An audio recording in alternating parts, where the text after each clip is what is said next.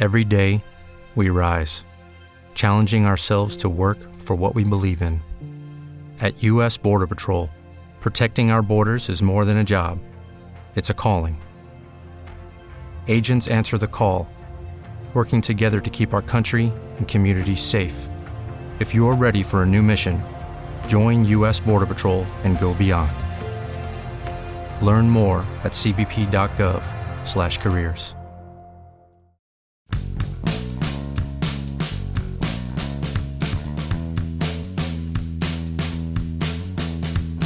Of all the various semi-older guys on the roster who looked like they might have a chance to stick, Michael Chavis is by far, to me, the most intriguing. Good morning to you.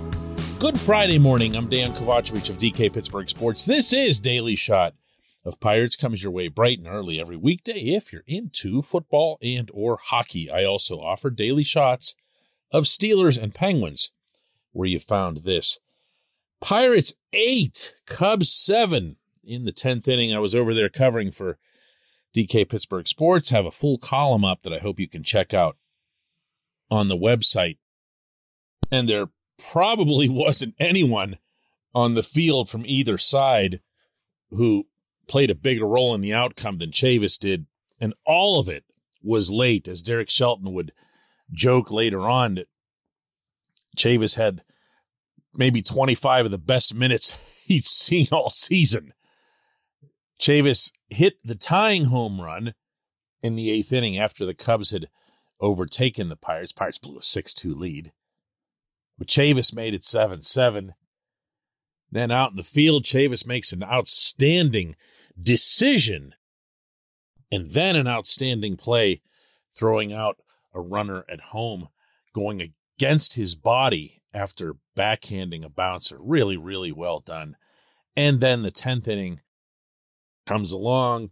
Brian Hayes is the automatic runner at second base. Brian Reynolds is intentionally walked. A little bit of a show of disrespect for Chavis, although I actually kind of find that to be sound strategy, meaning, putting the guy on, hoping for the double play, especially if, he's Reynolds in this lineup and as hot as Reynolds has been.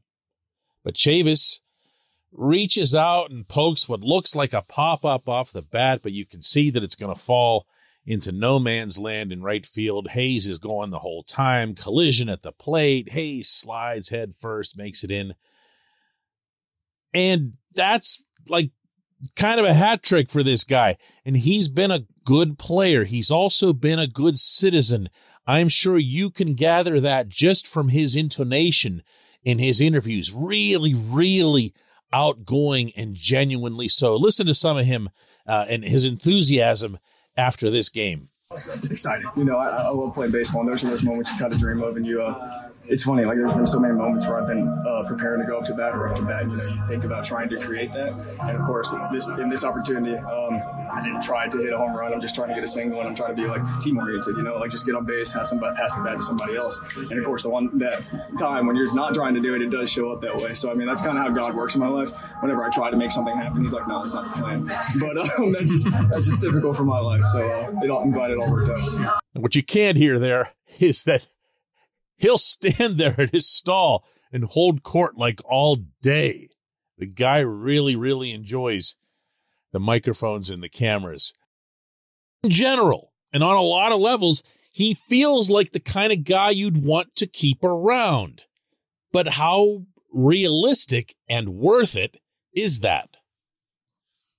This portion of Daily Shot of Pirates is brought to you by our friends at North Shore Tavern. That's directly across Federal Street from PNC Park. It's home of Steak on a Stone, an eating experience, underscoring the word experience. The steak is brought to you partially cooked on an 800-degree stone, and you do the rest. It's a ton of fun, it's a great meal, and it's a baseball atmosphere like no other in Pittsburgh. North Shore Tavern, right across Federal Street from PNC Park. Now, Chavis is 26 years old. He's going to turn 27 in early August. Any reasonable outlook on this team's future would suggest to you that that's kind of a tough mix. It's not impossible. It's not unthinkable, especially if you're a pitcher. And when you couple Chavis's performance this season, and it's modest. He's a .256 hitter with 6 home runs, including the one yesterday, in semi-limited time. He hasn't been a star, but he's been good. And in a year where most of the offense has been anything but good, maybe he stands out a little more than he should. And the same goes for his defense. He's a 5'10" first baseman. That's never ideal. But he comes with pedigree. He was a first-round pick of the Red Sox in 2014. He'd probably be affordable moving forward, even if he continues to hit at this reasonable pace.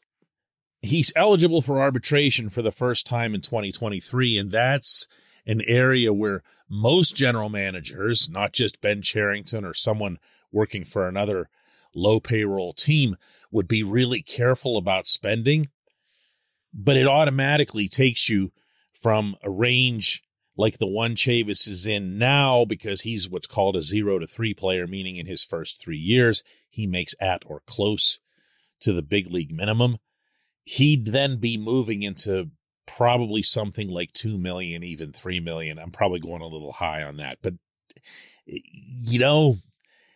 if you see him as a role player, if you see him as someone who can move around the diamond a little bit, and he can. There's a lot of positions he can play. And you like what he brings to your team, not just from the production standpoint, but from the intangible standpoint, then maybe you think about it. That's one of those calls that has to involve the coaching staff, because you want to know, hey, what kind of an impact, if any, does he have on this room? How much has he helped younger players, even younger players who might arrive to take his job? Because that's ultimately what's probably the optimal outcome. Think of it this way. If Mason Martin were to start hitting again in Indy, and it's been a while since he has, for anybody who hasn't checked in with that, if he were to start hitting and start sending a bunch of home runs over the fences down in AAA, that whole call would be renewed. Get him up here. He hits home runs. Well, he also profiles and looks like a first baseman. He's a pretty good defensive guy, too. And all that, he's a lefty and, playing at PNC Park and everything else, it looks like it would be something that you'd want to have happen in 2022, even if it was just for a piece of the calendar year. Well, Chavis, you would just move him somewhere. You'd say, hey, man, you look like you could be a really useful utility / bench guy for us, in which case you could pay him the same way and around the same rate that you did Ben Gamel. I don't mean to rain on. I realize now as I'm talking that that's what this sounds like. He's been a good player. I hope he does get an arbitration contract. I wouldn't mind if he got an arbitration contract in Pittsburgh, as long as it came in the right overall context, as long as it made sense. I don't know that he's a starter. I don't know that he profiles as that on a team that's, better than this one. So, maybe you can just kind of move him where he's going to go. When we come back, J1Q.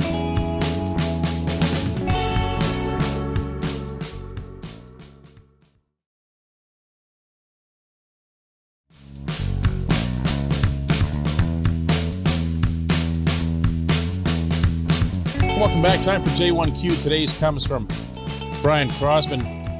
And Brian's is more of a sentiment that's expressed and one that I feel might sum up the week that just passed pretty nicely for some of you.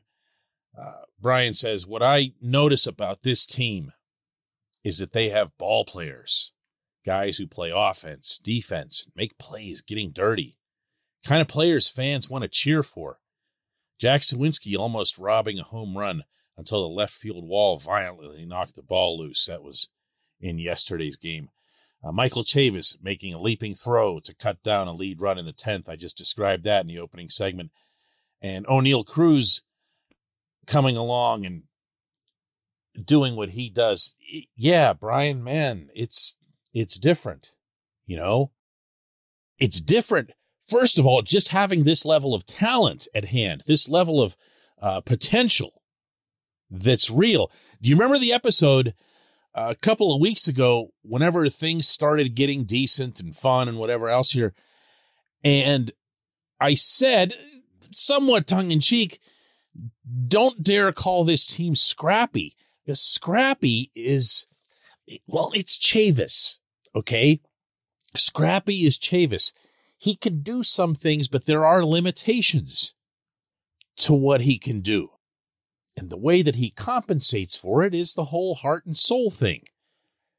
Now, what you're talking about, and the reason I like this entry, is that you looked at their talented players. I mean, you mentioned Chavis, and I'm sure you weren't making any exclusions, but when you talk about the talented players making the extra effort, doing whatever it takes to win a game, to me, Ke'Bryan Hayes going into home plate head first, as ill-advised as that was, and I'd find out later when I asked Derek Shelton that he actually doesn't approve of that type of slide, really in any circumstance. But in that moment, Key has the sense that if he gets his hand in there, he's got a better chance of making contact with home plate. So he throws logic out the window. He sees Wilson Contreras is there. Contreras is, depending on your point of view, either legally or illegally blocking the plate, and Key doesn't care. And he just goes in there and just wants to win the game. If that means hurting his hand, hurting his wrist, ending his season, he's going to try to win the game. I asked David Bednar, since Key wasn't available due to his injury, I asked Bednar what he thought of that moment in watching Key make that play. When you see him diving in like that to win the game, it's awesome. I mean, that tells you everything you need to know. I mean, guys are going to make mistakes at times, but you know what? Whenever you're playing hard, that you live with that. And I think we got a lot of guys that want to play to win, play hard. So I think that's good things happen with that. That's it. This isn't that complicated. If you have talent and you have a will to win, there's a way. And I feel like that's the thing that's got people the most excited. It isn't the W's, it isn't the results. It's watching this freak of nature, shortstop in particular, do these insane things on the field that you know that other humans can't do. But it's also watching Jack take 3 balls out of the yard in the same game on Father's Day and stuff like that, where you just know that there's something more there, that it's not scrappiness. I appreciate the question. I appreciate everyone listening to Daily Shot of Pirates today, all week long, and we'll be back with a whole nother round of these next Monday.